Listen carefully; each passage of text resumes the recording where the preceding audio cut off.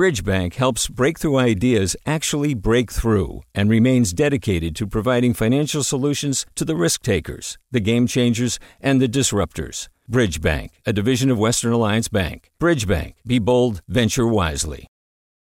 Hey, it's Avery Trufelman, host of Articles of Interest, and I've got to say, I've been a fan of KQED ever since I was a little kid, and I would come out to San Francisco to visit my grandma. It was just what we'd always turn on every time we got in the car, every time we were making dinner and turning on the radio. It was always KQED. And then over the years, I've become a massive fan of KQED podcasts because this is local reporting at its best. These are answers to questions you've always wanted to know, interviews with exciting, unusual voices, necessary journalism, all told with love and care and artistry. And did you know that a majority of KQED's funding actually comes from members? It's just people like you and me supporting the programs they love, while also getting access to cool events, behind-the-scenes footage, and so much more. If you want to sign up and be a part of this amazing community, visit donate.kqed.org/podcasts to become a member today. That's podcasts with an S. Thank you for listening, and thank you for your support. From KQED. This is the California Report. Good morning. I'm Lily Jamali. We begin with the latest on wildfires burning across the state. Conditions have been more favorable to crews battling the Caldor fire in El Dorado County. Yesterday, firefighters were able to limit growth to a little more than 3,000 acres. More than 20,000 residents remain evacuated from their homes. El Dorado County Sheriff Sergeant Eric Palmberg says they'll continue to patrol these areas until residents are allowed back in. The Sheriff's Office, as well as a multitude of other allied agencies from our region and state, are out in the area of all of the evacuated areas. We are diligent doing 24-hour patrol. Fortunately, the vast majority of people have stayed out of the area. The fire has destroyed at least 100 structures. And crews battling the massive Dixie Fire have also been able to take advantage of calmer weather over the last 24 hours. While spot fires continue to pop up, firefighters have been able to bolster containment lines. The biggest danger continues to be on the eastern part of the fire in Lassen County. Although thousands remain evacuated there, nearly 4,000 people have been able to return to their communities this week.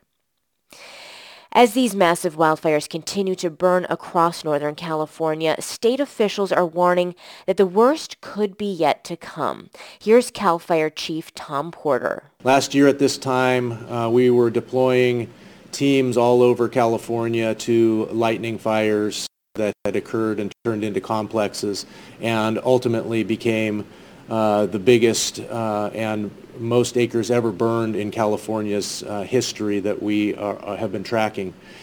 This year, we're on track to do just the same.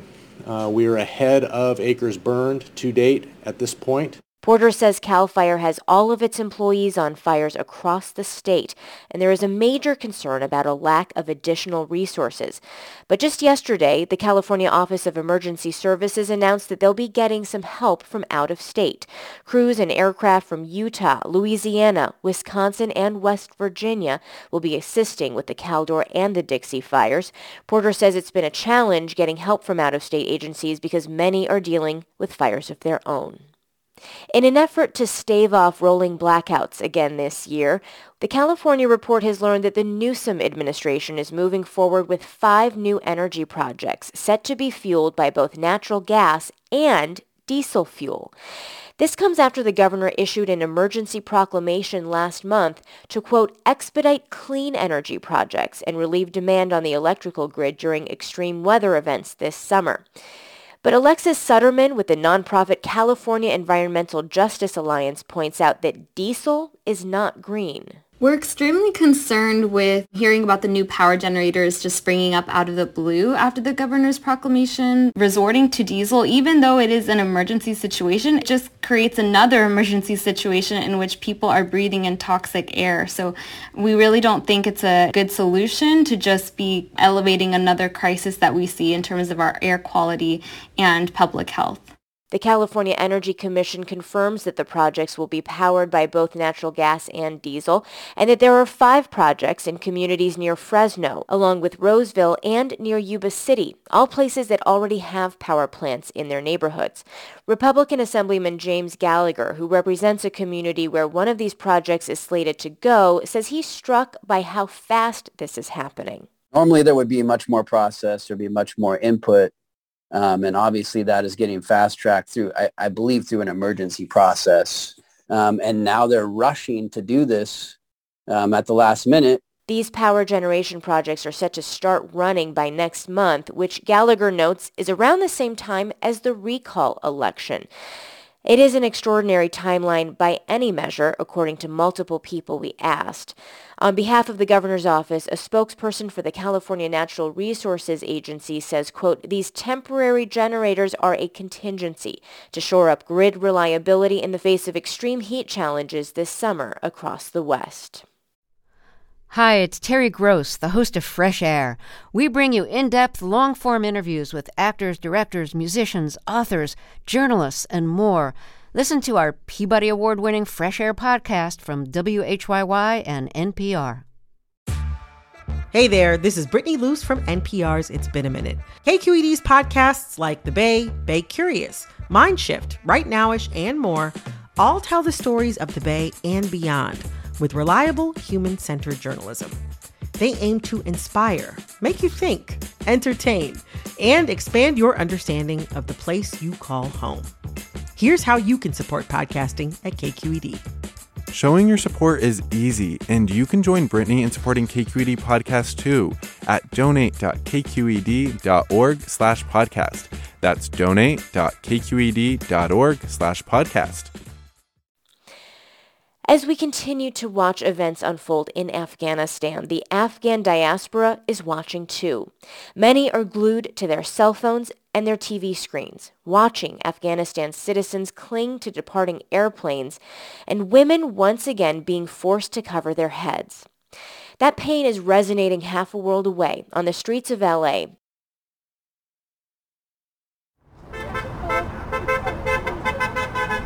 Fallon Zuhal Ferguson is the child of Afghan refugees. Her parents fled during the Soviet-Afghan War in the 1980s to the U.S.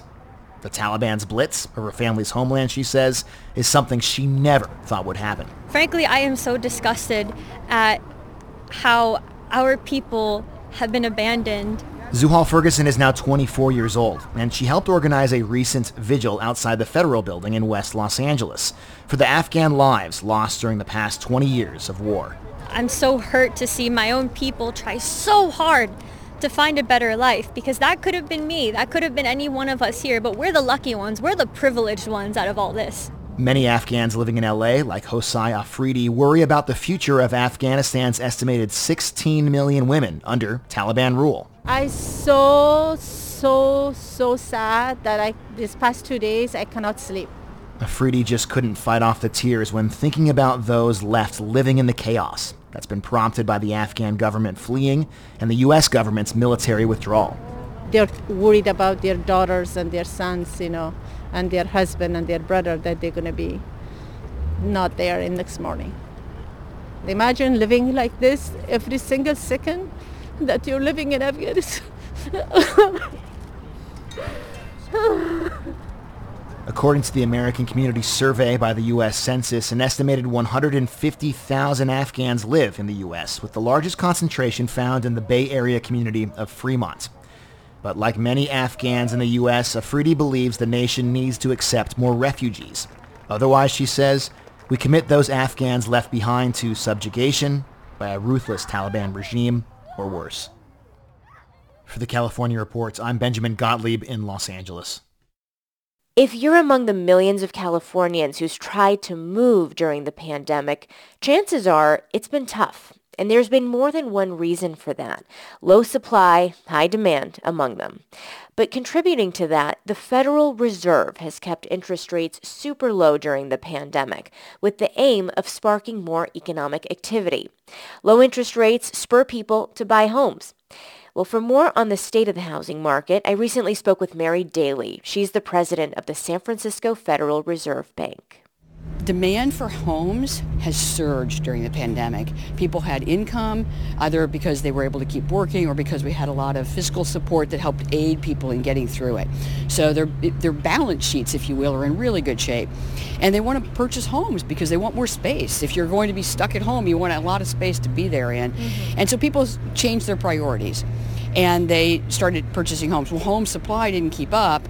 We were already short of housing, and it got in shorter supply during the pandemic. Rewinding just a little bit, I don't think you mentioned interest rates. Those are decisions that are guided by you and other policymakers on the monetary policy side.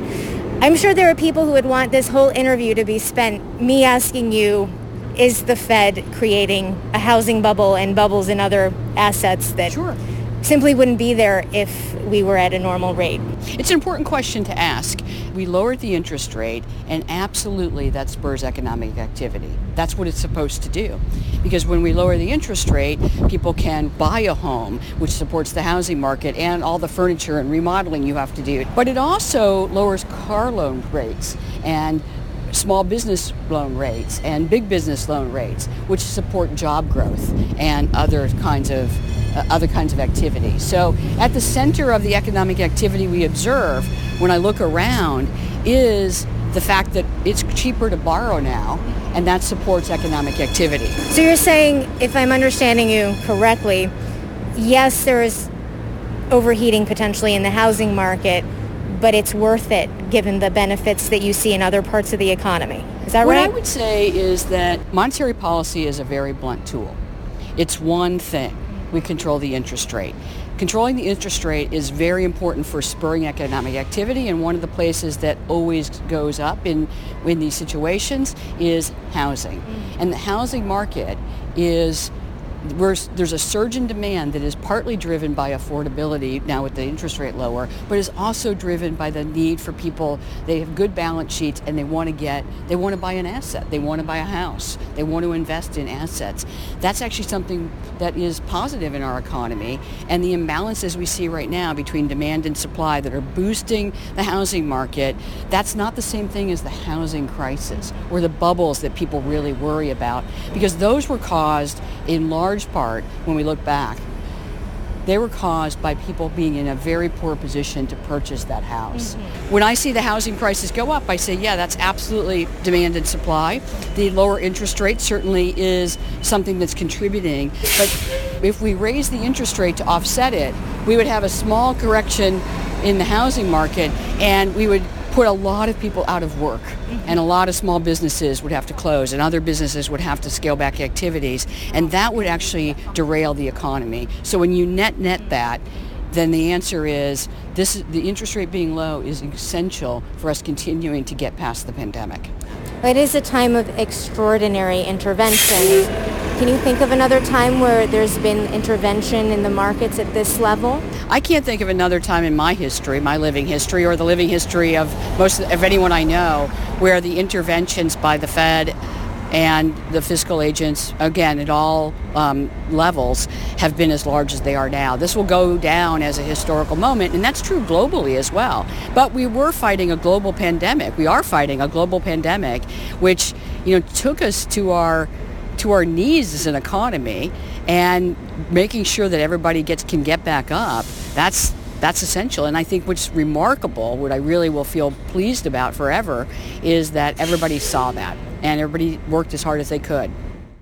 That was Mary Daly, president of the San Francisco Federal Reserve Bank.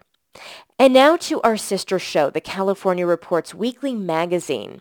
This week, they're bringing us the final installment of a documentary about a man who came to LA from Mexico as an undocumented immigrant and ended up a TV star. Host Sasha Coca has a preview. Mauricio Hernandez loved cars. He started out sweeping the floor of an LA body shop, and then he had an unexpected brush with fame when the clunkers he transformed into custom vehicles were featured on the MTV hit series Pimp My Ride. Today's your lucky day, Wyatt. About to pimp your ride. But Mauricio's work was mostly behind the scenes. His real fame came when a wealthy investor decided to open a branch of the body shop in Mexico, and Mauricio was offered a gig as the host of the Spanish-language version of the show, called Tuneame la Nave.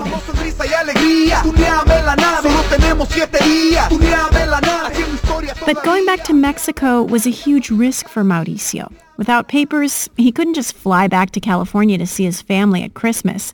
Even though he became a famous TV host, Mauricio found himself trudging through the desert, trying to cross the border with some coyotes. I knew those two guys were getting high on the way. I knew the smell of crystal meth, and I caught them like a couple of times smoking. And that's why they were walking so fast. They were not getting tired. Then things started to go really wrong. And I was alone, left out in the mountains. The only light we had was the moon. You could hear snakes. You could hear the bushes move. Mauricio's death-defying journey in the desert and another unbelievable series of coincidences helped him think about what was really important. And it wasn't cars or fame. That was the California Reports magazine host, Sasha Khokha. And you can listen to the full documentary if you tune in to this week's California Report magazine or subscribe to the podcast. Support for the California Report comes from the James Irvine Foundation, committed to a California where all low-income workers have the power to advance economically. Learn more at irvine.org. Blue Shield of California, rebuilding the future of healthcare with every Californian in mind, from quality and equitable care to not-for-profit values. Learn more at news.blueshieldca.com. And Eric and Wendy Schmidt, whose philanthropy harnesses the power of people and science to create innovative solutions for a healthy environment, just societies, and opportunities for human achievement. And that is the California Report for this Friday, August 20th. We are a production of KQED Public Radio. Our engineers are Danny Bringer, Katie McMurrin, and Chris Hoff, with assistance from Seal Muller. Our producers are Mary Franklin Harvin and Keith Mizuguchi. Our senior editor is Angela Corral. Our director of news is Vinnie Tong. Our executive editor is Ethan Toven Lindsay, and our chief content officer is Holly Kernan. I'm Lily Jamali. Thanks for listening, and have a great weekend.